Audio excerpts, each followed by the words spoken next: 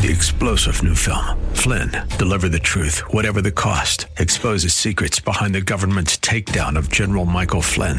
Flynn knew what the intel world had been up to. He ordered the first audit of the use of contractors. This set off alarm bells. He told the truth. He was the most dangerous person for Donald Trump to hire. They had to get rid of Flynn. Flynn, Deliver the Truth, Whatever the Cost. Available now. Watch it today. Go to salemnow.com. salemnow.com.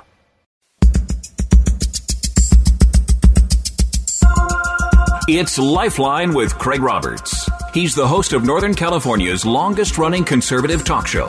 He's a man with a message, a conservative with compassion. He's Lifeline's own Craig Roberts. Good afternoon, Northern California. Welcome. Just about 5 minutes after the hour of 5 p.m. as we welcome you to another edition of Lifeline, keeping you company Monday through Friday at this time, as we typically do, addressing issues that impact your life, your world, and your Christian walk. Ever get up from the couch after sitting for a while and get that tingling 1,000 needles at your feet feeling? For most of us, walking a bit restores circulation and the pins and needles sensation soon disappears. But now imagine living with that all the time, unending, relentless. That sensation is just one of the symptoms of neuropathy. But what exactly is neuropathy? And is there reliable treatment? Joining me is Dr. Thomas Santucci, a 27-year functional medicine physician specializing in complex cases. Dr. Santucci is the clinical director of Advanced Region Medical, a California professional medical corporation located here in the South Bay. He's also author of a new book called Constructing Medical Miracles, Return to Health Using Today's Technology. And Dr. Santucci, it's an honor and privilege to have you join us. Thank you so much, Craig. It's really great to get this message out here. Let's talk about some of the basics here. I've described one of the more common symptoms of neuropathy, but on a grander scale, what exactly is peripheral neuropathy? Well, in order to understand that, you have to take the words apart. So neuro is neurologic, and pathy is a problem with or a condition. And the peripheral nervous system is everything that isn't the spine and the brain. So it's the nerves that come off the spine. So neuropathy is a neurologic condition where the nerve transmission to or from the brain is altered or interrupted. A lot of times it can be biochemical, it can be from trauma, it can be from a problem at the inside of the nerves. Patient symptoms range from pain and numbness and tingling, like you're describing, to problems with balance and coordination. So the symptoms can run from mild to pretty severe, almost life-debilitating if you're, for example, losing your balance all the time. Right, exactly. When I first practiced, the word is that if you were 65 years old and you broke your hip and you fell, there would be a 30% chance you would die that year. Well, the number is now 40%. So the balance, coordination, the not falling thing has become more and more important. And especially in this age of self-reliance, where we really want people to do the part they can do themselves, this is on the patient. There's nobody that's going to teach you how to increase your strength and coordination. This is something the patient has to work on an individual basis to achieve. Dr. Santucci, you made reference to this being common in older adults, but generally speaking, is there a particular profile of people that are impacted by neuropathy? Unfortunately, yes. 30% of the people diagnosed with neuropathy have some kind of blood sugar problem, so it's linked to the obesity epidemic. So 30% is linked to diabetes. There's about 24 million people suffering from peripheral neuropathy. And one of the things that's interesting, heart disease and cancer are relatively constant. They haven't really gotten much worse. Well, diabetes and concomitant illnesses like peripheral neuropathy are getting much worse. So there's about 180% increase in the last 2 decades. So as people got heavier, we got more peripheral neuropathy. One of the problems with it is that our age group, I'm almost 70, so our age group has a tendency to, one, not notice differences. It happens slowly, and they're not really looking for another problem that isn't old age. So a lot of peripheral neuropathy gets mislabeled as old age, and it's an addressable condition. So I'm curious then, given to the fact that this kind of creeps up slowly and is often associated or perhaps misassociated with maladies that are common amongst older adults, is this often difficult to identify? Is there a lot of misdiagnosis when it comes to treating neuropathy?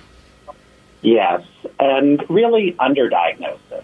So there's a lot of, well, you get that when you're your age. And so the medical presentations are, like we said, really across the board.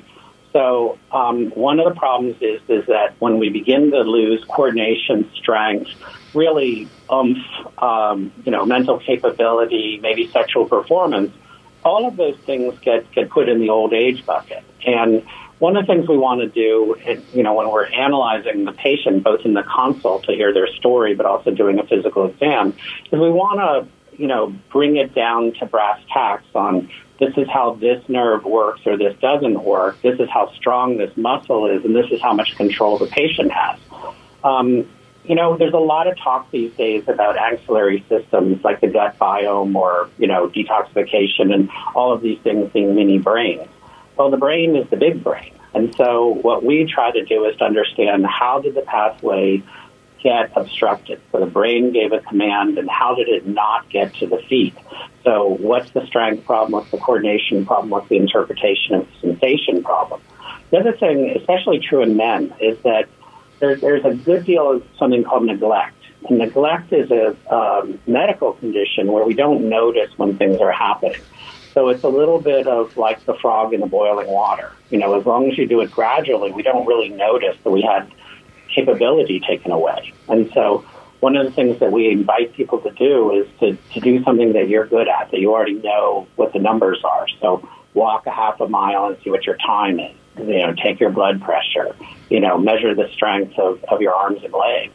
And when we do that, then we get the realization of this as a medical condition and not just, fall together in the old age bucket.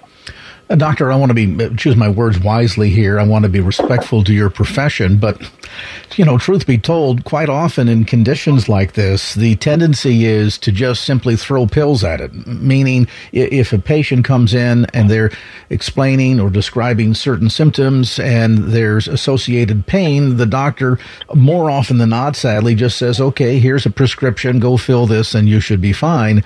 But the reality is, isn't that more really masking the symptoms than treating the root cause? Right. It is part of a bigger problem that way. And I would say the new doctors are doing a better job at trying to get to the root cause, but getting to the root cause takes a lot more time and attention.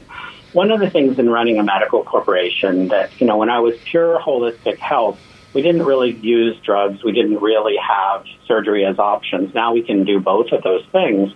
I'm looking at it, and a lot of these drugs like gabapentin or Lyrica or even the selective serotonin reuptake inhibitors, like Cymbalta, are actually being used off-label. So these are drugs that are set up for seizures, fibromyalgia, shingles, even depression. And even though some of them aren't considered opioids, they can be problematic if misused, and there is a physical dependency if they're not taken as prescribed. So, the issue on this is that in order to get to the underlying cause of a lot of these, they're called idiopathic chronic diseases, these diseases that we are not totally sure of where they come from.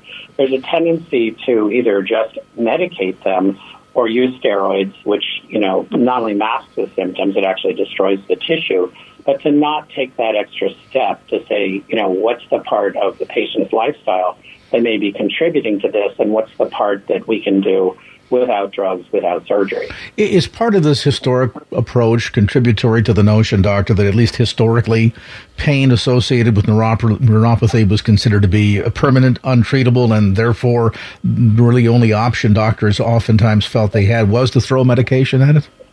Yeah, I can remember in my first neurology class when they said, if you go out and you drink too much beer, you'll never get those brain cells back. Well, we know now there's something called brain-derived neurotrophic factor, and you do get those nerves back if you do the right thing. So a lot of what we're doing in terms of activating the nerve is going to create hormonal changes that can actually regenerate nerves. And so regenerating nerves is a slow process. As Americans, we like everything to be really fast and really obvious. These are subtle, slow changes, but even a 60-year-old can reverse the way the nerves are firing. And you're exactly right. There's this tendency, and again, it's back to this idiopathic disease, to say that there's certain disease conditions that are just untreatable.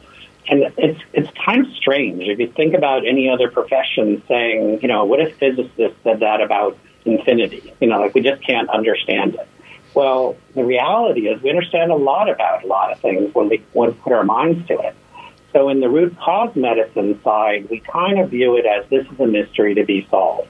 And honestly, on the stem cell side, we figured out a lot of conditions that we could, use regenerative medicine to get breakthroughs.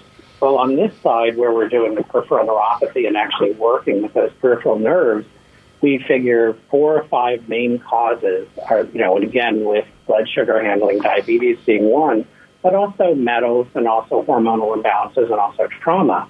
So when we really do the work to say, and this is in the consult, this is like talking to the patient, when we really screw it down to exactly what happened, then a lot of times we can develop a support plan that improves the patient condition. So on the most dramatic levels, we're trying to increase strength, decrease pain, increase coordination.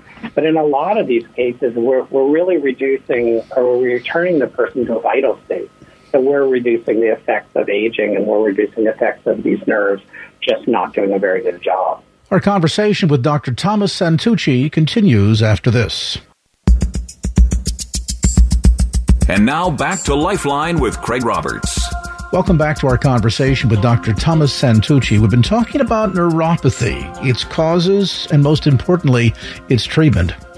Dr. Santucci, I want to pick things up where we left off just a moment ago. Now, I'm curious, from the perspective of advancements in treatment, I've got to imagine that there have also been some advancements in detection.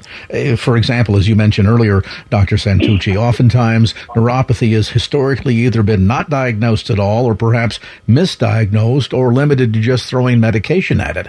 So talk to our listeners about the treatment and the detection process here. In specific, I understand that you're offering a special $49 neuropathy opportunity for folks to get proper and appropriate diagnosis. Tell us more about that. Right. So one of the things that happened in my own health challenge was that I ended up with multiple concussions that they said were untreatable. And I lost IQ, I lost the ability to make decisions, I lost part of my motor control. And so I embarked on a 4-year study of advanced neurology where we were studying 120 neural pathways. And we basically figured out, and this is all in the literature. This isn't like almost nothing I'm talking about is that new. It's not done in conventional medicine. So the big nerves in your body give sensations of kind of where your body is. So neuroproprioception it's called. So the awareness of body position. So neuroproprioception is these big nerves, and they're tested different than the small nerves, which are pain nerves. And so vibration sense is one of the first sensations to be lost with peripheral neuropathy. The other thing is you can test each spinal level. So the spinal nerve roots come out at specific levels, and one controls the flexion of your arm, the other extension, the other, your grip strength, the other finger to thumb. So we can actually go in and test individual nerve roots one by one by one and actually figure out, is it the same on both sides, so it's maybe metabolic? Is it individual on one side, so it may be traumatic? Is it something that is affecting the whole body, so it may be a poisoning situation like with metals or that kind of thing? And is it making skin changes, so it might be diabetic or pharmaceutical related? So we kind of view the whole consultation exam as a mystery, and each person has a different answer. Well, and after doing it for 25 years, we kind of have a set number of answers, but nobody's individual answer is the same because we all have different life experiences. So what we do is we get the patient in, we understand what their background is. If it's a plumber that's been dealing with lead, we're going to go that way. If it's a teacher that, has just read books and hasn't had the exposure to those kind of things, we're more going to go metabolic. If it's a person that has cardiac problems, we're going to look at the fuel and oxygen being a problem. But it's very much a detective and in an individual kind of a determination. So having done functional medicine for 25 years, and we've kind of made a commitment to restore that. We're looking at our clinic being the clinic that provides the answers, the clinic that does the deeper work. So not just in the neuropathy world, but we're looking at it across the board in the functional medicine world. So today, we're specifically talking about neuropathy and those interventions. But in general, we think, there's a whole group of doctors that are kind of doing the deeper analysis, and we hope to be a representative of that kind of thinking. So it sounds like ultimately people don't have to live with neuropathy as they have historically. Is this where the $49 neuropathy special begins on that road to recovery for patients? Right. What we wanted to do is just make it easy. So, information without action is kind of a waste of everybody's time. So understanding that you can naturally reduce neuropathy symptoms is kind of the first step. Understanding that there's an ABC kind of analysis program that is kind of the next step. And then understanding that there's treatments that are non-invasive that work really well, have good science behind them, and are, kind of a rational way to deal with this is kind of the third level. So a lot of this is what you do. A lot of this is the communication, because if somebody said 10 years ago, could we reverse the symptoms of peripheral neuropathy, I would say no, that we could not reliably do it. And it's really just the newer technology and really the application of the neural examination and consultation that allow us to be successful in this area. People, I would imagine, are wondering to themselves at this juncture in our conversation, okay, Dr. Santucci, I understand all that, but as the old saying goes, the proof is in the pudding. What kind of results are you seeing with your patients that have undergone diagnosis and treatment? And can you maybe share an example or two, doctor, where you've really seen patients be able to come off of medication and find a sense of renewed health and longevity again? Right. So, again, when we go back to the root cause, a lot of times we have a blood sugar handling problem. And, it almost gets into, okay, so what can you do about type 2 diabetes? What can you do about, side effects from, let's say, a statin drug? Or what can you do about, post-chemotherapy damage? And in all of those cases, we do attempt to work with the initial provider and reduce or eliminate the drugs that the patient is on. Up to the extent of it being, medically indicated. A lot of times people are on medications that the risk-reward doesn't really serve the patient. And so we're going to question that with the patient's provider. And a lot of times they're anxious to actually get a non-drug answer to these things. So getting that initial diagnosis right is really a thing. We've had patients that, come in on, obviously wheelchairs and walkers, but we've had people come in on gurneys that we had walking in about 8 weeks. By doing the neural rehab, by using the advanced electronic treatments on the nerves, we have an edge up. By doing the lifestyle changes, which is a lot of it's nutrition and some of it's detoxification, we can get a reverse. I'd say the most dramatic thing we've done this year is we had a patient that literally could not stand, so he had to crawl all the time. He actually ate food off the floor, off a plate on the floor because he couldn't lift his body up. Well, he's in Oregon now, and I think he works for, one of the big box chains, as a salesman now. He has a normal life.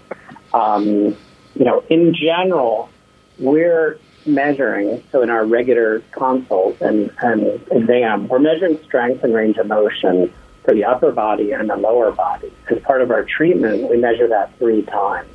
And so then we get a percentage change. We get real statistics on the improvement in the upper body and the lower body. Our average range of motion, I just did these statistics for last year, and the lowest improvement that we got was 17%. And these people are an average of 70 years old. The highest we got was 180%. And the average was about 70% change. And if you just sit back for a minute or stand back for a minute and you say, wow, get a 70-year-old, go to a gym and tell them you'll give them any amount of money to make you 70% stronger. No gym will take you up on that because it's not considered possible. And that's average. And so when we get very dedicated people and also very sick people, we get those higher percentages. In general, we view that most people aren't being given a chance to really change because there isn't again, we're not using drugs and surgery, which are the main tools in Western medicine right now. So we're taking much more of, regenerate the nerve and rehab the patient's system, which takes an understanding and a belief in advanced rehab protocols. And, this is something I believe strongly in, that if you look at every complex problem, it's going to have a physical part of it, and it's going to have a biochemical part, a neurologic part, and an energetic or a neuropsychological part. One of the things we see, mostly because it's an older group of people, there's a lot of lifestyle turn down. There's a lot of attitude that doesn't really match the way the person perceives themselves, and there's a lot of, beginning, borderline depression. So we see when we fix those peripheral nerves, when we get that biochemistry intact, when we get the neurology firing right, we get a general elevation in the vitality of the patient. We get the person beginning to live the life and sort of going back to the activities that are important to them.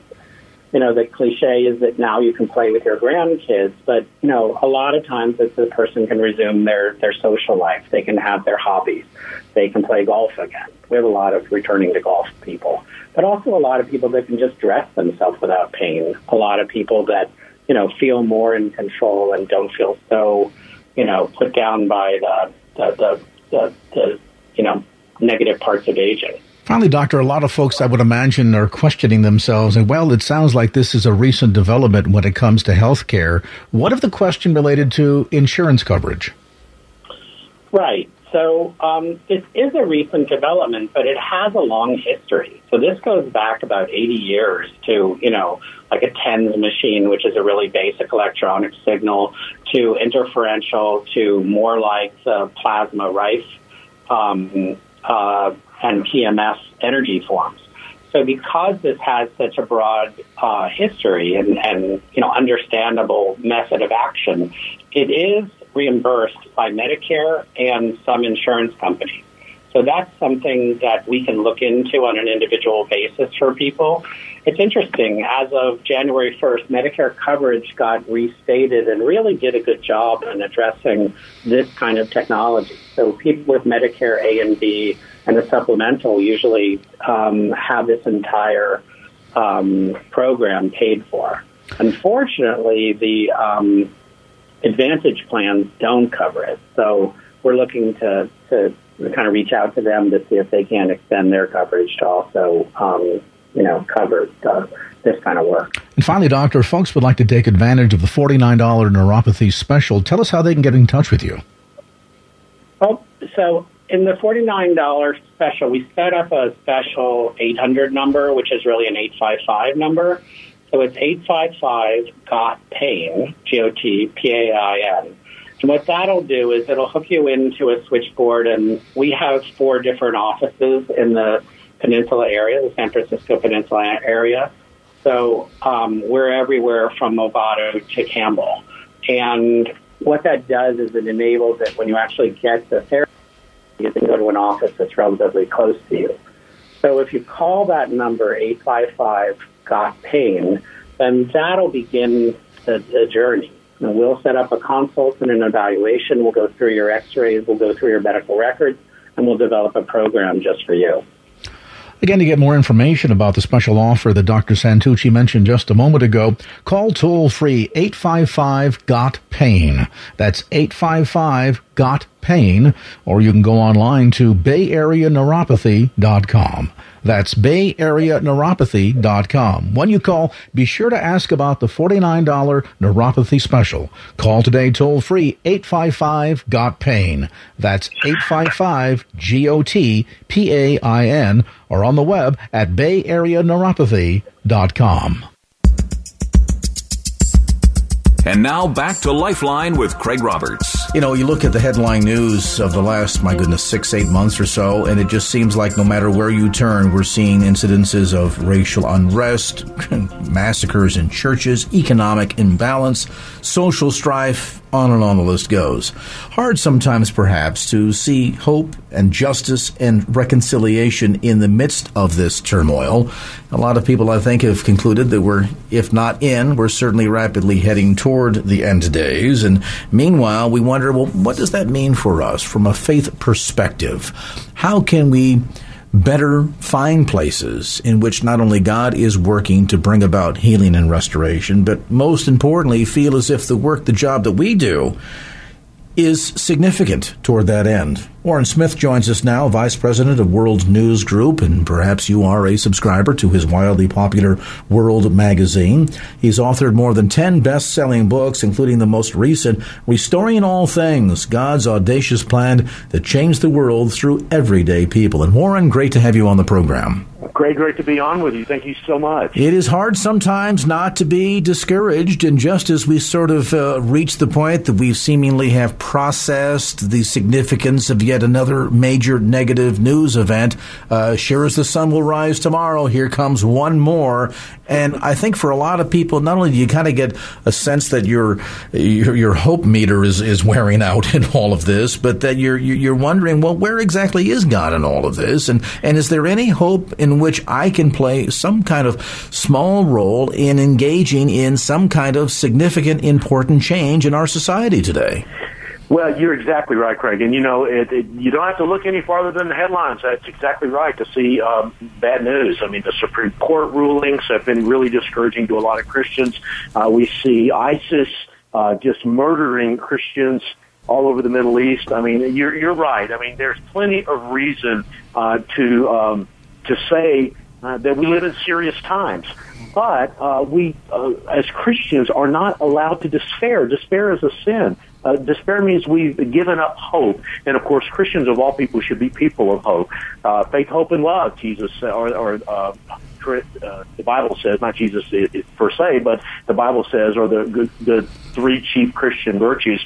And so that's one of the reasons why John Stonestreet and I wanted to write this book, Restoring All Things, because as we have been looking out at the world at all these negative stories, we've also been seeing something just quite remarkable, and that has been God's people doing God's work in the midst of all the chaos that's going on around us. And when God's people do that, when God's people just don't get distracted and continue to engage in God's work, which is loving God with all our heart, soul, mind, and strength, and loving our neighbors as ourselves, it's amazing what's happening. We've seen communities transformed. We've seen lives rebuilt. We've seen entire cities transformed, as in the case of Atlanta or Detroit. Atlanta, an organization called SCS Urban Ministries, and in Detroit, a ministry called Emmanuel Temple, which are two organizations that we profile in Restoring All Things.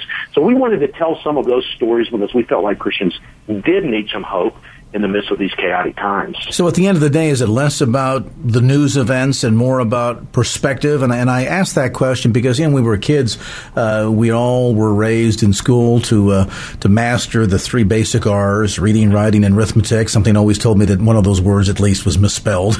That's right. But from a Christian perspective, there's another set of three R's that I think we can't forget that, in fact, is foundational to our very faith, which is what leads me to this question about perspective, and that is another set of three R's: redemption, reconciliation, and restoration, which is foundational to God's plan for not only mankind here on earth, but certainly the role that Christ played in world history. Yeah, well, that's exactly right. In fact, I'm glad you brought up those three R's, because there are, in fact, many more than those three R's in Scripture. We begin near the beginning of the book. We talk about the rewords of Scripture, and you've mentioned three of them there. Too often, however, Christians focus on another set of R's, which are words like rebuke and resist, and engage in those activities that are trying to hold back the tide of chaos. Whereas I think if we focus more on the 3 R's that you mentioned, R's like reconciliation and restoration and redemption, we become people who not only are actively engaged in the work that God is calling us to do, this activity of restoring all things to himself, but we are also presenting a witness to the world that I think they will find compelling. You know, it's one thing to say that Jesus saves and Jesus transforms and Jesus redeems. But if our lives don't show that, Craig, that argument is not convincing. That declaration of the gospel, however true, is not convincing. But whenever we are actively engaged in the process of reconciliation, not only are we declaring the gospel, but we are demonstrating the gospel in our lives. And I think that's a much more convincing proclamation of the gospel. Well, in many respects, too, don't we find that message far more impactful in the middle of chaos? And I ask that question because, you know, let's use the example of the lives of any of us. If we pause for a moment and think, you know, if you were doing well, you married the perfect wife or husband, you had the perfect job, you had the perfect amount of money in the bank, you have perfect health, all of it, a lot of people could argue, well, you know, for what do I really need God here, at least on earth? I mean, yeah, that fire insurance thing on the other side, yeah, that works out okay, but here in the here and now, I'm doing pretty well. But for most of us, our testimony is that in the midst of the pain, the agony, the chaos, when our life seemed to be falling apart right before our eyes, there stepped in God with a message of healing and reconciliation and redemption. And so oftentimes, doesn't God work best in the middle of the chaos that sometimes we as Christians try to push back against and prevent from happening? And I wonder if sometimes we might accidentally be short-circuiting God's plan, because in the midst of that chaos, doesn't his grace shine the brightest? Well, all I can say to that, Craig, is amen and well said. You know, in throughout history, I think not only in our own individual lives, which you've just identified, but throughout history, we have found the Christian church thriving whenever the world around it was in chaos. We tell stories, for example, from the 2nd and 3rd century, whenever the great plagues, diseases were just ravaging cities, and people were running out of the cities into the rural areas just to keep themselves away from danger and disease. But it was the Christians who ran into the cities to care for the sick and the dying, many times sacrificing their own lives in that process. But it was such a powerful witness that we saw Christianity spread dramatically in the 2nd and 3rd centuries. Even recently in the Ebola epidemic that we saw in Africa, I was amazed at the doctors that got Ebola and that were put into the quarantine, and a couple of them even died as a result of their work there. And whenever I found out about their biographies, one doctor after another, one healthcare worker after another, were committed Christians working in that environment because they were motivated by the love of Christ and love for their neighbor. So this has been the story of the Christian church. I think it's a story that we sometimes do tend to forget in our prosperity here in America, but it's one that we need to remember.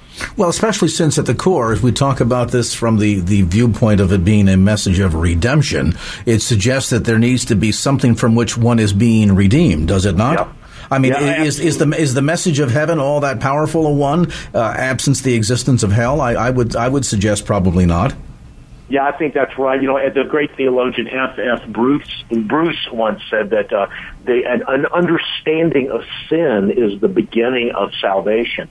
And, you know, it's important that we do understand that we're all sinners in need of a Savior. And it's also easy for us Christians to get a little self-righteous about where we sit versus our neighbor. But, you know, our neighbor, Jesus died for our neighbors, even the neighbor that we don't like, you know, just as much as Jesus died for us. So I think that, you know, what you just said there is such a powerful component of this whole understanding of a Christian worldview, which is that we do live in a fallen world, but that God loves us so much that he sent his son, and when we accept him as Savior and are redeemed from our own sins, we get to participate with him in this process that the New Testament describes as restoring all things to its former glory. You know, I wonder out loud if sometimes maybe this is not an example of spiritual laziness, maybe even a little bit of spiritual haughtiness, that sense of reveling in the bunker mentality that, well, everybody's against me, woe is me, look the way that they're attacking me, and so we're doing perhaps a yeoman's job at playing the victim here. And so maybe some people sort of revel in all of that, as opposed to saying, look, in the midst of all this turmoil, we got some work to do. And in the midst of this turmoil, God can do some amazing things in terms of extending that message of redemption, reconciliation, and restoration in and through me. We'll talk about that as our conversation continues. Warren Smith, Vice President of World News Group, publisher of World Magazine, author of more than a dozen best-selling books. We're talking about finding God's redemption in the midst of a chaotic world. A brief time out, back with more as Lifeline continues. And now back to Lifeline with Craig Roberts. Warren Smith, our guest today, Vice President of World News Group. He publishes World Magazine. He's the author of more than 10 best-selling books, including the most newly released, Restoring All Things, God's Audacious Plan to Change the World Through Everyday People. And maybe one of the big operative words in that book title, Warren, is everyday people. We look, as we intimated at the beginning of our conversation, at the headlines and what's going on in terms of racial unrest, economic imbalance, social strife, all of this taking place. It's hard, obviously, and frustrating for a lot of people, and then too maybe overwhelming in the sense that people feel as if, well, they'd like to be involved in being an agent of change and affecting God's plan for redemption, reconciliation, and restoration. But maybe they feel like, well, as overwhelming as all this is, though, isn't my work largely going to be for naught and ultimately insignificant? Well, it's a really great question, and that's why we wanted to tell stories of everyday people, as you said, Craig. John Stonestreet, my co-author, works a lot with Eric Metaxas on the Breakpoint Radio program. Eric has written books, biographies of Dietrich Bonhoeffer and William Wilberforce, who ended the slave trade in Britain in the 19th century. And it's easy to look at these great heroes of history and say, gee, I'm just little old Warren Smith. I'm not Dietrich Bonhoeffer or Eric Metaxas even. So what can I do? And what we discovered in our searching around for stories, and the stories that we reported in the book, were stories of individuals not doing great things, but doing small but really important things that had an impact over time. I'll give you a real quick example, and that is, look at the life movement in this country, the pro-life movement in this country. Roe v. Wade happened in 1973, 1.4 million abortions in this country per year at the peak, back a number of years ago. But what has turned the tide, today, the number of abortions are going down. The younger generation is more pro-life than its parents. That's what public opinion surveys tell us. How did that happen? And a part of the reason it happened was because of the pregnancy care center movement in this country. In thousands of communities all across America, men and women have gotten together just to help other men and women in their local communities. This movement has sprung up spontaneously. It wasn't a top-down movement. There wasn't somebody in Washington, D.C. or New York City or wherever saying we need to go form 2,000 pregnancy care centers all across America. And yet, when we look, 20 or 25 years after that movement started, that's exactly what we have. It's Christians imitating other Christians doing good work, which has caused the pregnancy care center movement to spread across this country and has created what we like to call this army of compassion that says to the world, Christians are willing to put their money where their mouth is. Yes, they are engaged in pro-life activism. They are maybe engaged even in protests from time to time, but that's not all they do. They are also really caring for men and women in crisis situations every single day in thousands of communities across America. It's made a huge difference in the life issue in this country, and I think that kind of a movement could make a difference with poverty. It could make a difference with marriage. The good news is we do have that one model. The other news, I won't call it bad news, but I'll call it the other news, is that we still have a whole lot of work to do. Well, and what strikes me about even that example that you just shared, Warren, many people have often heard the story that from space, one of the more spectacular man-made edifices or items that can be seen from space is the Great Wall of China. And it is, from photographs that perhaps you've seen, an amazing sight to behold from so many miles up. And there you can very clearly make out the wall snaking its way through that section of China. What's ironic about this, that is, having seen the wall, been on it, walked on it, it is enormous. It is breathtaking. It is an incredible work of feat, to be sure. But you know what it's made up of? Individual small bricks.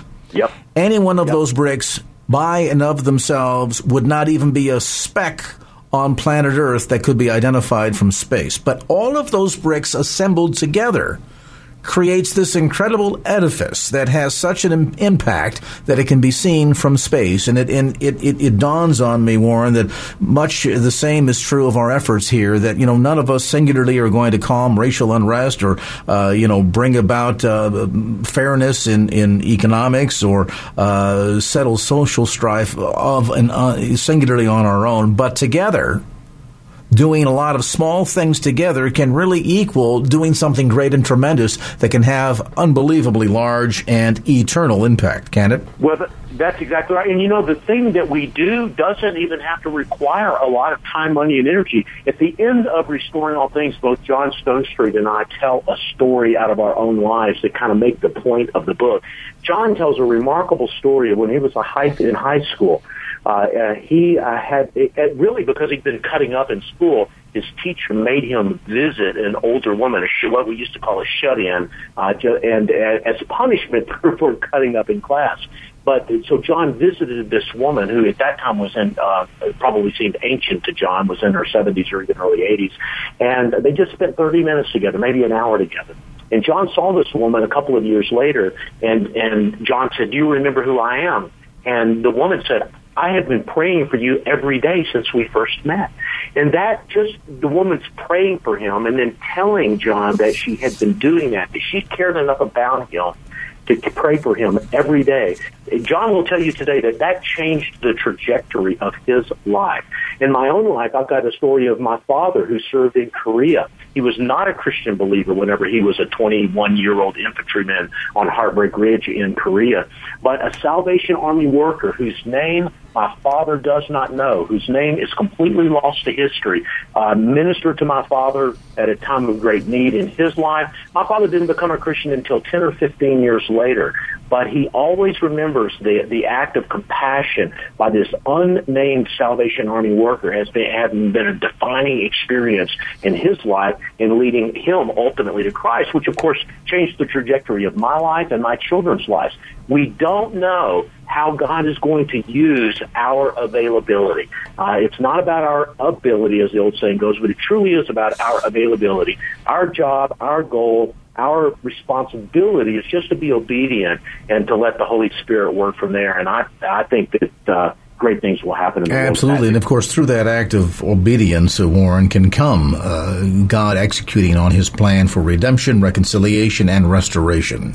Warren Smith, again, the book is called Restoring All Things, God's Audacious Plan to Change the World Through Everyday People, newly released by Baker Books and available at bookstores throughout the Bay Area, Amazon.com, and also through their website at restoringallthings.org. That's restoringallthings.org. And our thanks to Warren Smith for being with us on this segment of Lifeline. 3-star General Michael J. Flynn, head of the Pentagon Intelligence Agency, knew all the government's dirty secrets. He was one of the most respected generals in the military. Flynn knew what the intel world had been up to. He understood its funding. He ordered the first audit of the use of contractors. This set off alarm bells.